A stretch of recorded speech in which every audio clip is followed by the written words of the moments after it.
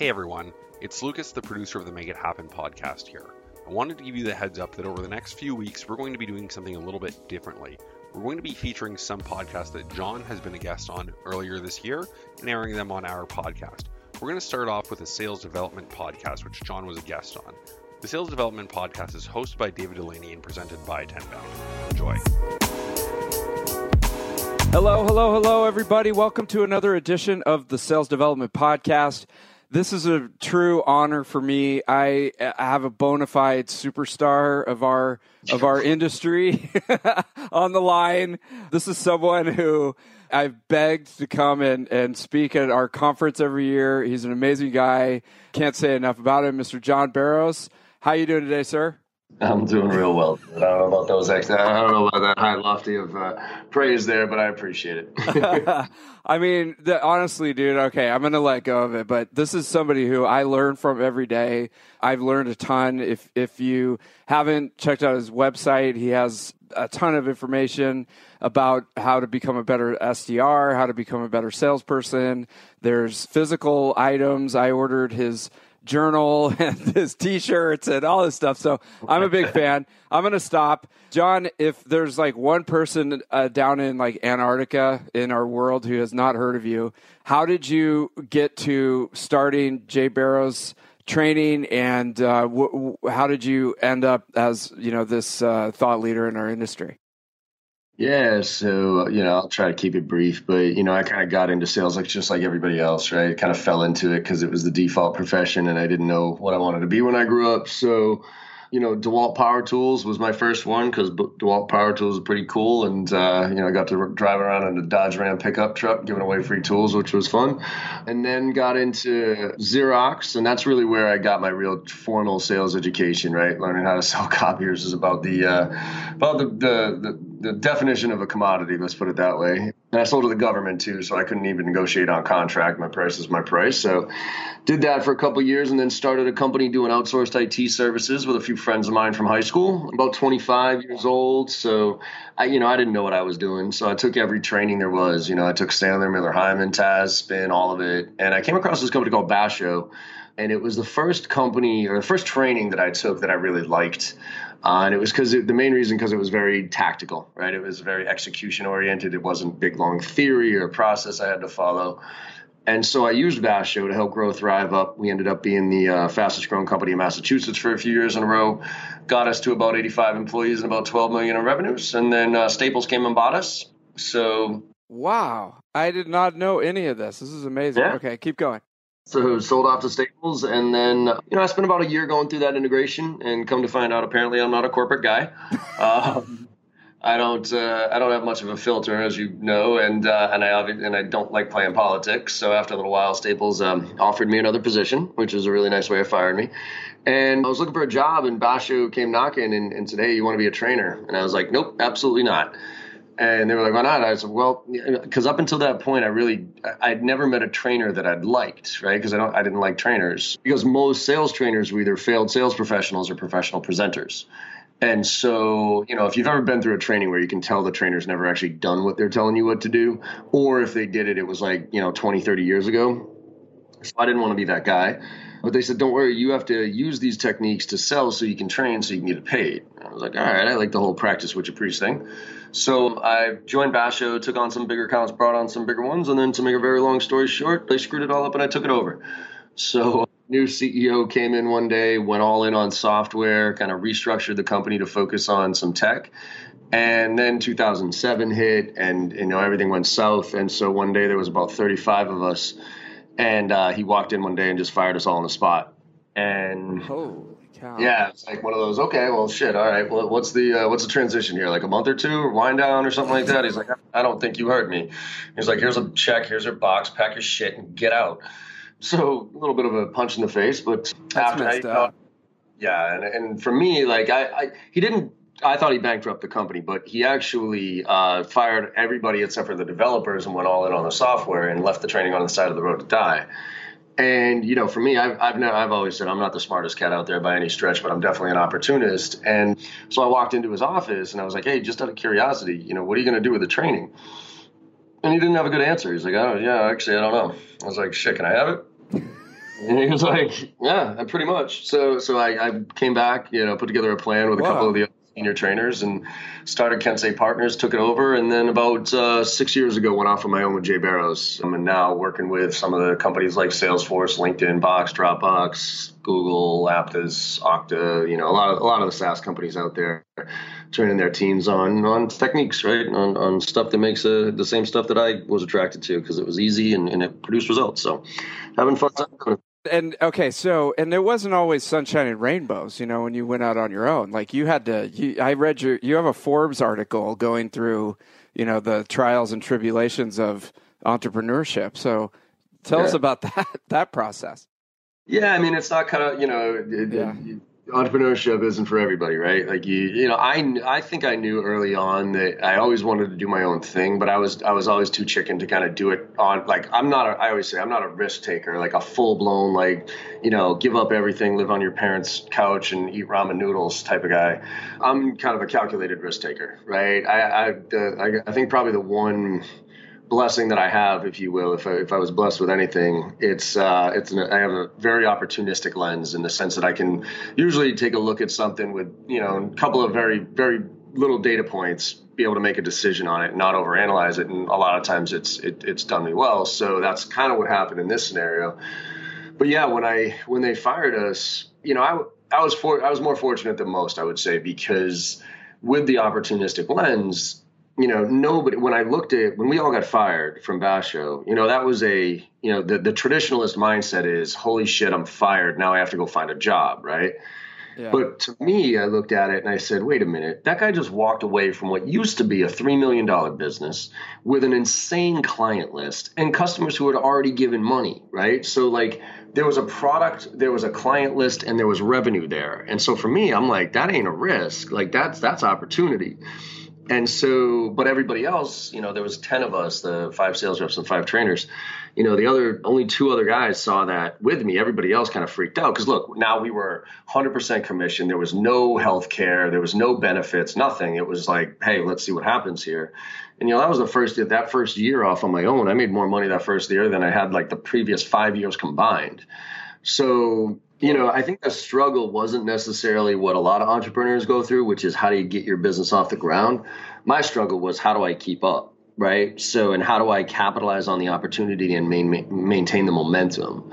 And so, it was really a lot for me of just, it's similar to what is going on right now, just with traveling all over the place, trying to manage, I probably actively manage 30 or 40 accounts on a regular basis and actively prospect into 30 or 40 accounts on a regular basis while traveling, 130, 40 days on the road every single year. And now I'm managing 2 or 3 people, so I think the struggle is all about, with entrepreneurship is time management, is where do you focus the limited resources that you have, and how do you continue to build momentum and not lose it, right? Because I think sales in general is about momentum.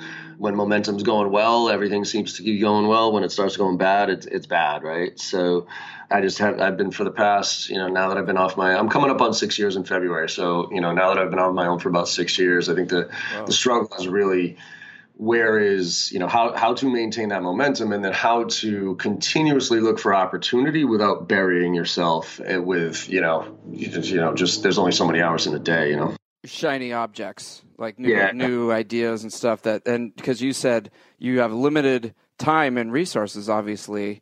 Yeah. I mean, you spend a lot of time in airports. Okay. So anybody who's listening to this, if you're not following John on Instagram, every day your head pops up and you're walking through an airport, talking about something that's happening.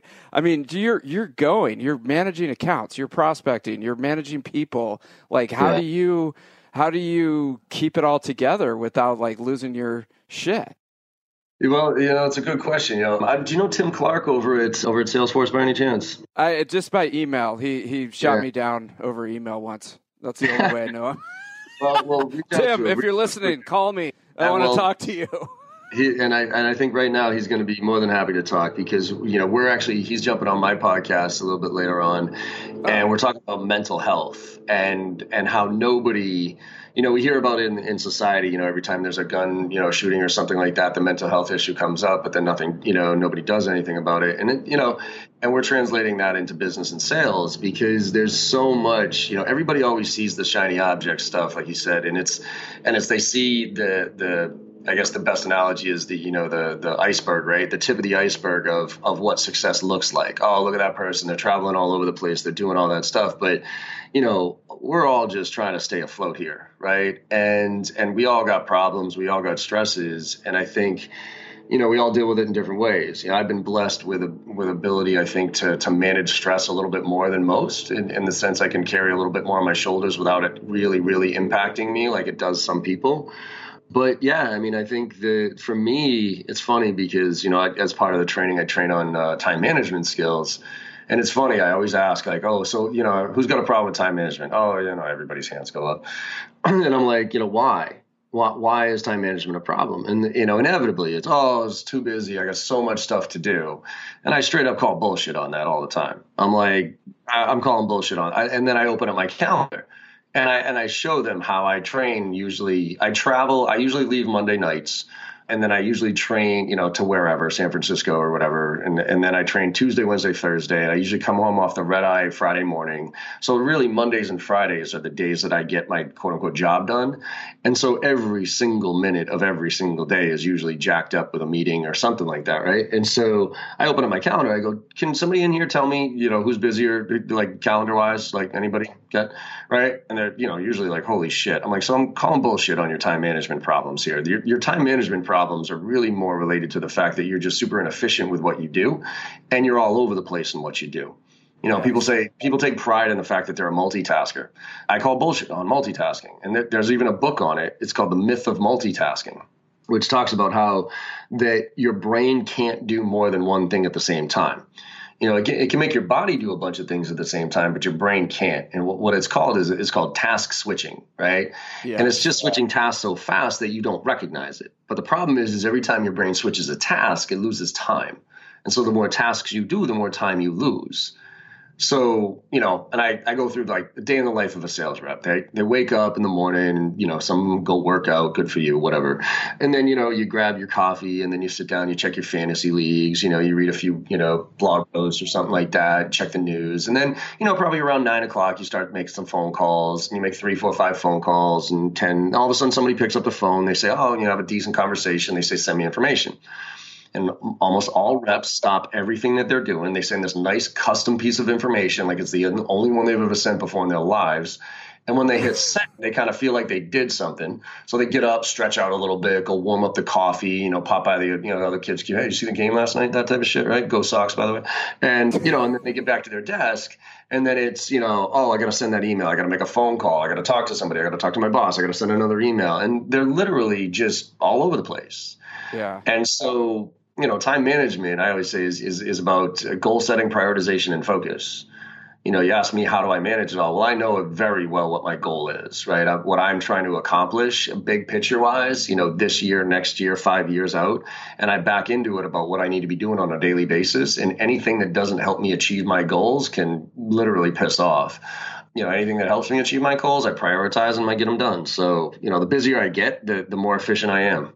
Okay, so this is really good. So if you're, in a kind of reaction mode where you have to get back to customers fast and they're expecting you and all this stuff, like how do you, if you're not an executive, how do you talk to people about, hey, this is my sacred prospecting time. This is my, reply to proposal time. This is my prep time.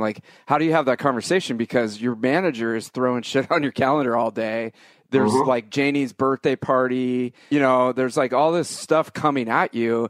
And if you just start declining everything, then you're not a team player, right?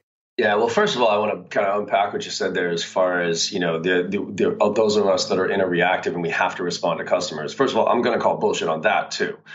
Too many of us, first of all, think, oh my God, I got to get back. Look, we are not emergency room doctors. Okay. We sell shit. Okay. It is not the worst thing in the world to take, I don't know, 20 minutes to get back to somebody. And then actually, now look, okay, I'm going to qualify that for a second. An inbound, probably the only thing I would ever say needs to be dealt with immediately outside of a customer fire. Like, I used to sell outsourced IT services. When their network was down, it was like, okay, all hands on deck. The customer is literally losing business because we are not doing our job.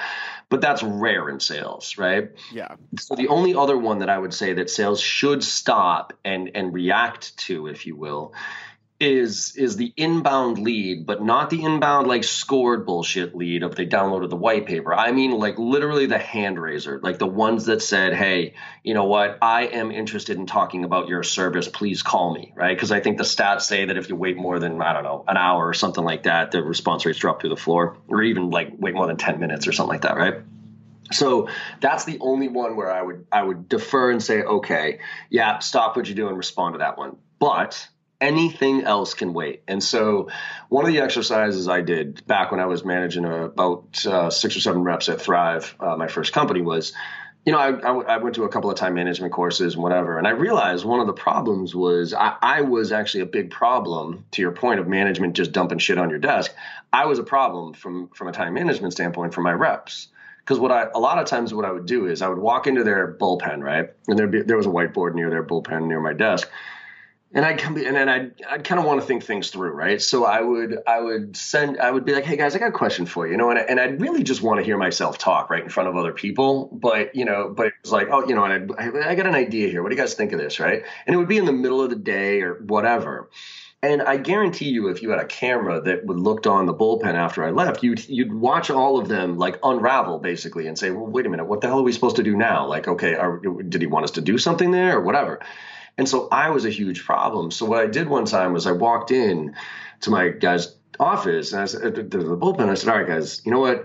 I realize I'm part of the problem here. Let me make sure that we're all clear on what our priorities are here. Okay. And I recommend any rep to go ask their manager for this, or any manager in leadership to go do this with their team, which is talk about, okay, company wise, what are we trying to accomplish this year? Okay, we got to grow by 30%. We got to increase, or decrease churn, whatever those big, hairy, when the CEO stood up and said, this is what we got to do to be successful. Okay. Now, based on the CEO and what the vision of the company and what they need to be, now back into it, for instance, as a VP of sales and say, okay, well now, based on that, this is what my priorities are as a VP of sales to help us as a company hit those targets. Now, you as a rep, this is what your priorities are as they align with mine, as they align with the company. And when you do that, now everybody understands what the priorities are. And what I told them was, guys, I'm going to write this up on the board, okay? Next time I walk into the office, next time I walk into your bullpen and I start talking about something, I want you all to point to that list and say, John, is it more important than that? And if it's not, I will walk out. If it is, I will tell you. And so, a couple days later, I totally forgot I did that, right? So I rolled into their bullpen. I was like, hey, guys, I got a question, right? And they all in unison pointed at the board. And I was like, shit. Nope. All right, I'm out, right? Because we all think that we're in this like short term, I got to get this done, but we're really not. Like, if you don't know what your priorities are, if you don't know what your goals are, you're just pissing in the wind, basically. You had said something there in your question that resonated, which is, reacting, right? If you are not setting, let's put it this way, if you are not setting goals in your life, okay, somebody else is dictating the path and you're just along for the ride. If you're setting goals and you're putting a stake in the ground and say, a couple years out, this is where I want to be in my career. This is where I want to be in my life. This is what I want to do. You can drive towards that. But most people don't set goals. And so they just kind of, they fumble through life and do whatever comes up. If you don't have a plan, you're going to keep fumbling through life. And again, you're going to wake up one day and be like, shit, what did I actually accomplish? Okay. And so that's the big picture for anybody listening is you gotta work that out. I mean, that's like thing number one is what are your goals for the next 5 years? And then what if they walk in and their manager is, they might be new to sales development, for example, and they're just like dashboard jockeys. They're just like refreshing to see how many calls everybody made. And they're like, well, they're not giving me any direction around this. And I don't know how I like connect to what the CEO wants to do.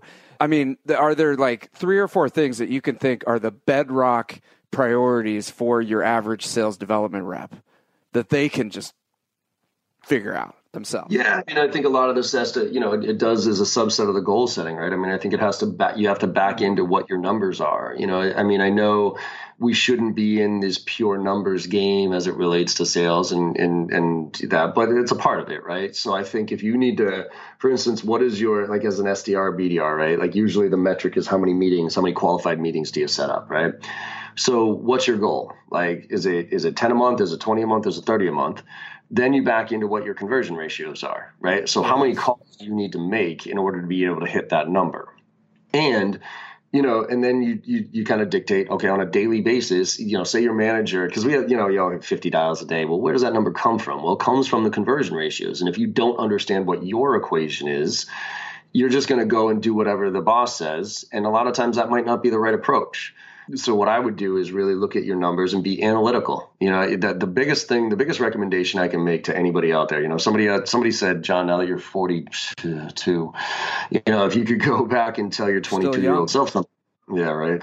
If you could go back and tell your 22-year-old self something, what would it be? Right. My number one answer to that was A/B split test. Right? A/B split test everything you do.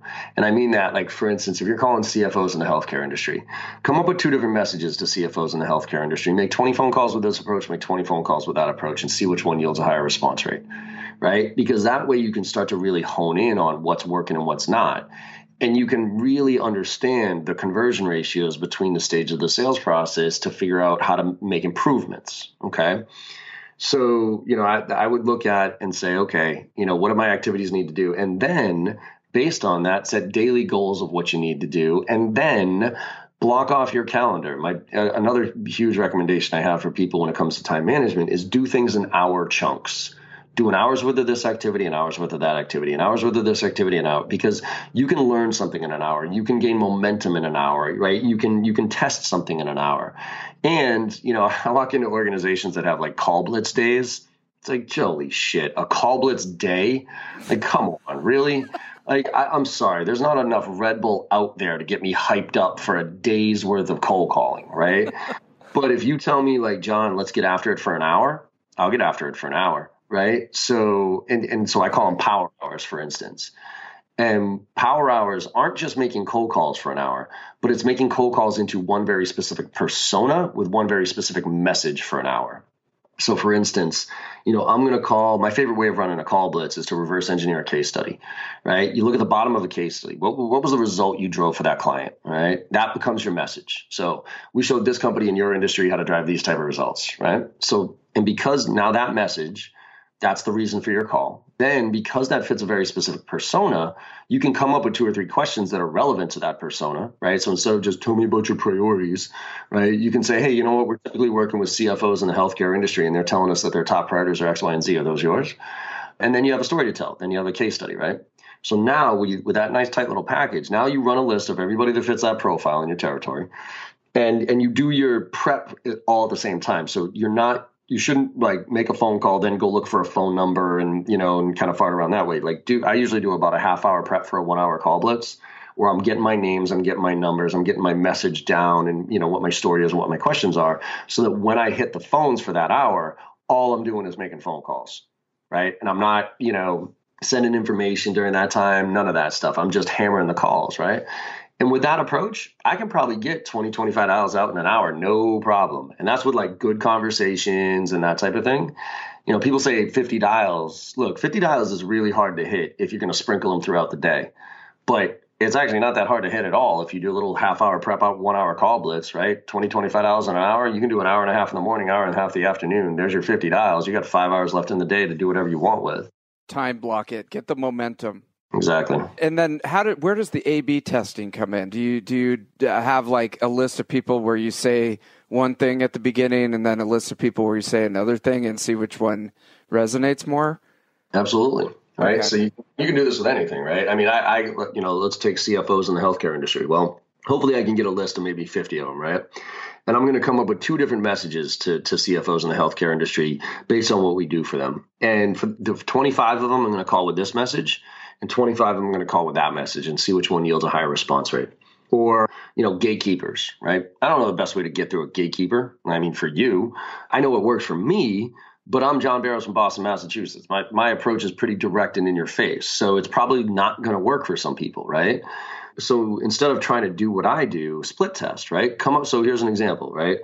Going after gatekeepers tomorrow in the morning when you're going after gatekeepers, be super nice, like way over the top nice, right? When the gatekeeper picks up and says, "Who are you calling for?" "I'm calling for you. I just want to brighten up your day, see how things are going," right? And then in the afternoon, be super direct, right? "Who's calling?" "John, put me through." "Oh, where are you calling from?" "John, Boston, put me through," and see what happens, right? I'm not saying one's better than the other. I'm just saying you'll figure it out, right? And if you have that mentality of split testing and trying things out, first of all, you make this job far more interesting. And second of all, you actually, you figure out what works and what doesn't. You can get measurably better a lot faster. Are you in sales, but you're not using a sales engagement tool? Then you're probably losing out on revenue because you are not engaging with prospects at the right time, with the right cadence, and with enough persistency. You need VanillaSoft. Start your free trial today. Go to vanillasoft.com. Yes, I follow this guy named Joe Polish, who's kind of a marketing guru guy, and he's just like, with A/B testing, you try so many different things so many things that don't work that you're just finally left with things that do work because you were constantly doing that A/B testing. And I think most people out there are not thinking of it that way. They just keep trying the same thing over and over again, getting more and more frustrated. Well, and it also, talk about job satisfaction, right? If you're not a scientist in sales, this job gets pretty bland pretty fast. And I mean that, like, it sounds the opposite, right? It's like, oh, no, you should be an artist. That's way more interesting. Wrong. Because if you're an artist and you're just doing what you're doing and you're making your calls, let's put it this way. Say you make 50 dials in a day, right? And you're just doing your job. Like, hey, all right, I got to hit my 50 dials today. And you get no meetings because you wanted to be an artist, right? Like, yeah, screw it, I got this, right? And say, so you make $50, you get no meetings. That's a very depressing day. That is a day that you walk home going, oh, Jesus, why? Like, this is brutal, right? Yeah. But if you walk in and are more scientific about it and say, you know what? Instead of making $50 with a generic elevator pitch, I'm going to make $25 with this approach and $25 with that approach and see which one yields a higher response rate. Even if you go home that day and still got no meetings, I consider that actually a pretty good day because you just figured out 2 approaches that don't work.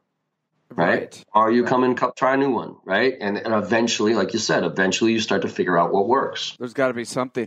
And this is a little bit out there, but it seems like for me, with all the technology that we have in place and all the data that's being kicked out and how we need to be more analytical, should sales teams have somebody who's in charge of like the analysis of what everybody's doing if they can afford an extra person, or do we leave it to the individuals? Because, if someone's like just out of college and they're just trying to figure out what they're doing, it seems like a lot to ask of someone. You know what I mean?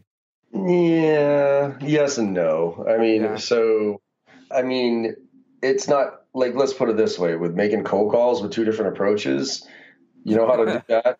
And, there's a piece of paper and a thing called a pen that you can keep next to your fucking desk and write down how many calls did I make and how many referrals did I get and how many meetings did I set up. And then you can do some math that says, I made 25 dials, I got 10 referrals, and I got 2 meetings. So, I think I can do division like I did when I was in 4th grade to figure out what my conversion ratios are. So I don't think you need to be overly like, holy shit. The problem is that most sales reps just don't think that way. So the answer to your question is, yeah. I actually think the model of sales, kind of the predictable revenue model of, inbound, outbound closers, so SDR, BDR, AE, I think that model is going to change pretty drastically. It kind of has to, because it's not customer centric in any way, shape, or form. It's great to scale organizations because, you can hire kids right out of school, put them through that, make them focus on one thing and then develop. But it's terrible from a client experience standpoint. Like, nobody likes to get handed off 5 times before they actually talk to somebody who knows what they're talking about, right? Definitely. So I think it's going to move towards more of a pod situation where you have like, maybe one SDR, a couple of AEs, and then the missing piece to this account-based marketing thing, in my opinion here, is that role that you talked about, right? I see a lot of people actually hiring, interns to do data scrubbing and do research for the SDRs and then give them the right information because, the stats say SDRs only spend 25% of their time actively selling, stuff like that. I kind of have a little bit of an issue just in general because, 20 years ago when I started selling, I sound like my dad here, I didn't have any fucking SDRs. I didn't have any BDRs. I didn't have all these tools and technology and all that other shit. Like I had a territory and I had a phone. And so I had to do all of that stuff. And that's why I think this model is actually stunting the growth of sales reps quite a bit. But we are where we are. So I think the missing piece to that pod is having I actually would consider it almost like a frontline marketing person, like right out of school who's more analytical, because sales reps in general aren't very analytical, right?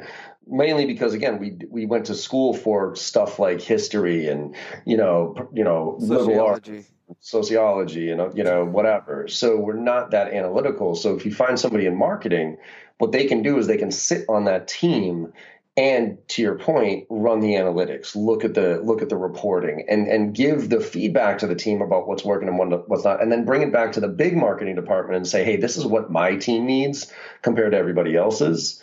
And so I think that's going to be where it goes, but it still takes the reps actually tracking the activity, which is the biggest problem, right? Most reps don't even track it, but all these tools and technologies out there, it's still important for them to, like, the ideal state is when you are making a call in Salesforce, for instance, you open up that call, you define, you select your approach of the approach that you would use for that call. There's the persona or the title of the person already logged in there and the industry of the person logged in there. And then when you open up and close that activity after what, you determine what the result was, and then you open up your next activity to schedule another one. But no rep's ever going to do that. So you need to find some shorthand ways of at least, focusing on certain things to split test. And I think you can do that old school with pen and paper more than you can do it with technology. Yeah. And so it's getting them to track what they're doing. So you have something to give to the analyst so that they can tell you that you should do more of this instead of that. But if you don't, yeah. Mm-hmm. I mean, AI is useless without the data set. Yeah. Everybody's talking about great AI. But if you have crappy ass data, AI is going to do nothing for you. and so, damn it, I want to talk to you more. We'll have to just put another podcast round two because I didn't even talk to you about some topics. Anyway, so with the last question on the pod structure, that's really interesting. How would that make the whole thing more customer centric? Because I agree, like you've got the SDR doing a cold call, and then they set up an appointment, and then the sales rep comes in, and then they qualify you, and then you go to the customer success. Like, how do you see the pod making it more customer centric for people, or is that later?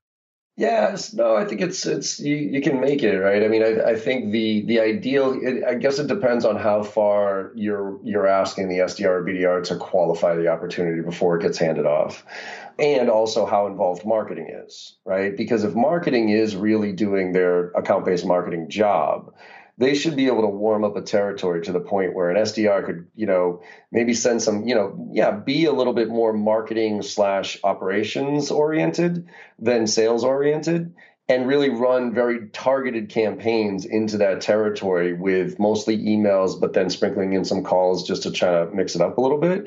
But then driving the inbound, for instance, that goes to the AE that takes it because it's been curated through that territory, right? And no longer is it, inbound, outbound stuff. It's whatever's in that territory based on the activities that's happening, and that goes to that team. So, I think there's a lot of kinks to be worked out here, but it inevitably, I think, needs to be, there's always going to be the need for somebody to specifically outbound, right? To go outbound and drive some interest and follow up on the marketing campaigns and those type of things. But I think, you can have people owning accounts a lot earlier in the process and managing them all the way through. And then you will even evolve to the inside sales position where, they close and manage the small deals, like anything under X amount of dollars, where the senior AEs really take the bigger accounts and that type of thing. So there's a lot of there's a lot of pieces to unravel, there's not a clear picture, obviously, of where it's going to go. But I just fundamentally know, and I'm watching this predictable revenue model break. I agree, and it just makes me think. There was an article that came out like 5 years ago about how salespeople just don't prospect. Like they don't want to prospect, they don't want to deal with all that stuff. And now, because of the sales development, industry, like a lot of salespeople don't feel like they have to prospect anymore, especially in the tech industry. Yep. And it's crazy. And like Mike Weinberg has like created a career. I should have him on the show sometime. He's created like a career just like grabbing people by the collar and being like, you still need to prospect, you fucking guy. So I said this the other day. So yesterday I was doing a training and a bunch of real new reps, like brand new out of school type of thing. And they were all SDRs and BDRs. And I told them, I go, look, first of all, your job is the hardest job in sales, period, because, the conversion ratios are the lowest. It's the least thanked job out there. And, it's a grind. And so, and not to mention, you usually have to deal with 2 or 3 AEs who all have 2 or 3 different opinions and attitudes and likes and dislikes. Right. So, but prospecting, and I said this to everybody, if there's one skill in sales that I would get great at, and I don't care where you are in your career, I don't care how old or experienced you are, the one skill I would get great at is prospecting. Because I train negotiation, I train objection handling, I train discounts, but I found one solution to pretty much every other problem at every other stage of the sales process. And it's a big fat pipeline. Yeah. Like you got a big fat pipeline, you don't have to try too hard at the rest of that shit. Like for instance, I don't discount anymore at all. I literally do not discount. Like if you want time on my account, and the reason is because I don't have to, because I'm booked now through January, right? So for instance, if you want time on my calendar, it's got to be February for the most part, and you're paying rate card. And clients are like, oh, come on, John, you're twice as expensive as your closest competitor. I'm like, good for them. Actually, you know what? Shit, good for me. I'm going to be raising my prices here in the next couple of months. You might want to jump on board now. I don't say that, but you get the point. The point is that, I want to put myself in a position where I want your business. I don't need it. Yeah. Because if I want your business, I sell the right way. I ask the right questions. I close on your timeline, not mine, those type of things, right? But if I need your business, I do some shady shit. I give you that discount at the end of the month you didn't even ask for just because I got to get it in, or I go over your head because I'm not at power, or, blah, blah, blah. Like that's when I need your business. But when I want it, I don't care when you close, right? So it just breeds a better sale. And so that's why for all those SDRs and BDRs out there listening, like don't look at this as I got to get through this so I can become an AE. Because if you're ever an AE, and like think about it this way for a minute, do you ever want to rely on somebody else for your success? Never, right? And look, as a manager, if I ever had an AE come to me and say the reason they didn't hit their target was because they didn't get enough leads from marketing or their SDR, I would fire them as halfway through that sentence. And so, look, I'm always going to be responsible for baking my own cake. The way I look at SDR and BDR and inbound marketing is that's the for me as an AE, if I was an AE that had those resources, I would look at that as, look, I'm going to go close my own deal. I'm going to go find and close my own deals. And whatever SDRs, BDRs, or inbound marketing gives to me is the icing on the cake, but I'm baking my cake. Right. And the day that you're relying on somebody else to make you successful is the day you're not going to be successful. Totally, man. I mean, that goes throughout life. Like, just take full responsibility and don't blame other people. And fat pipeline cures all your ills. So get out there. Literally all of them. Yeah. Like, I literally, I have clients come to me and say, well, John, what if I close by the end of the month? I'm like, I don't know. Does it help you out? And they're like, well, no. Like, could we maybe get a discount? I'm like, no, absolutely not. And they're like, oh. And it takes all of their negotiation power away. Yeah. And when I say indifference, we talk about like the closing techniques, right? The walk away close. Like I pull that one almost daily. Okay, never mind. You don't need it. That's okay. You compare me against other vendors, that's cool. Well, if the value of my stuff, if you don't see the value in it, that's one thing. But if you like my program and you're just trying to get a few dollars off, or because the other one's giving it to you cheaper, then nope. Good luck. That's a completely different conversation, because you can, like somebody told me, always have a lot of pots on the boil, because then if something goes bad, it's like, I'm cool. But if you have one thing, you're screwed, man. I mean, you got to do, So I love it. John, thank you so much. I didn't even ask you like 5 of the things I want to ask you about. So I got to get you back on the show. But dude, this is amazing. There's so many nuggets here. I got a whole 3 pages of notes. And I'm sure that the audience will get a ton of value. So thank you. Let's have you on again. And how do we get in touch with you if there's one person in Antarctica somewhere who doesn't know you? Yeah, no, I appreciate it. I think the easiest thing is just to hit the Jay Barrows website, right? jbarrows.com, because that's where you'll see, the blog, the podcast, the resource library, and then all the social channels, right? Because you can go bounce around with the resources. But, if anybody wants to hit me directly, probably Instagram or Snapchat is probably the easiest, because I respond to those fastest when it comes to direct questions. And the handle there is John M as in Michael Barrows, Barrows, all one word. And I'm always happy to chat with anybody about sales, if just to try to elevate this profession to the level of respect it deserves. Totally, man. I would definitely. I know about Instagram. I'm hella old, so I know about Instagram. I'm finally getting on there. I don't know about Snapchat. I don't know how it works, but maybe that's a thing for another show. My niece loves it, man. My niece. Yeah, well, Snapchat kind of got killed. Kylie Jenner kind of ruined Snapchat, but it's really recovered. And Instagram Stories is pretty much taking it over. But either way, some people like it, so I'm there. I know my niece is on there, man. She loves it. So okay, we'll follow John. Thanks again, and we'll see you again on the Sales Development Podcast. All right, brother. Have a good one.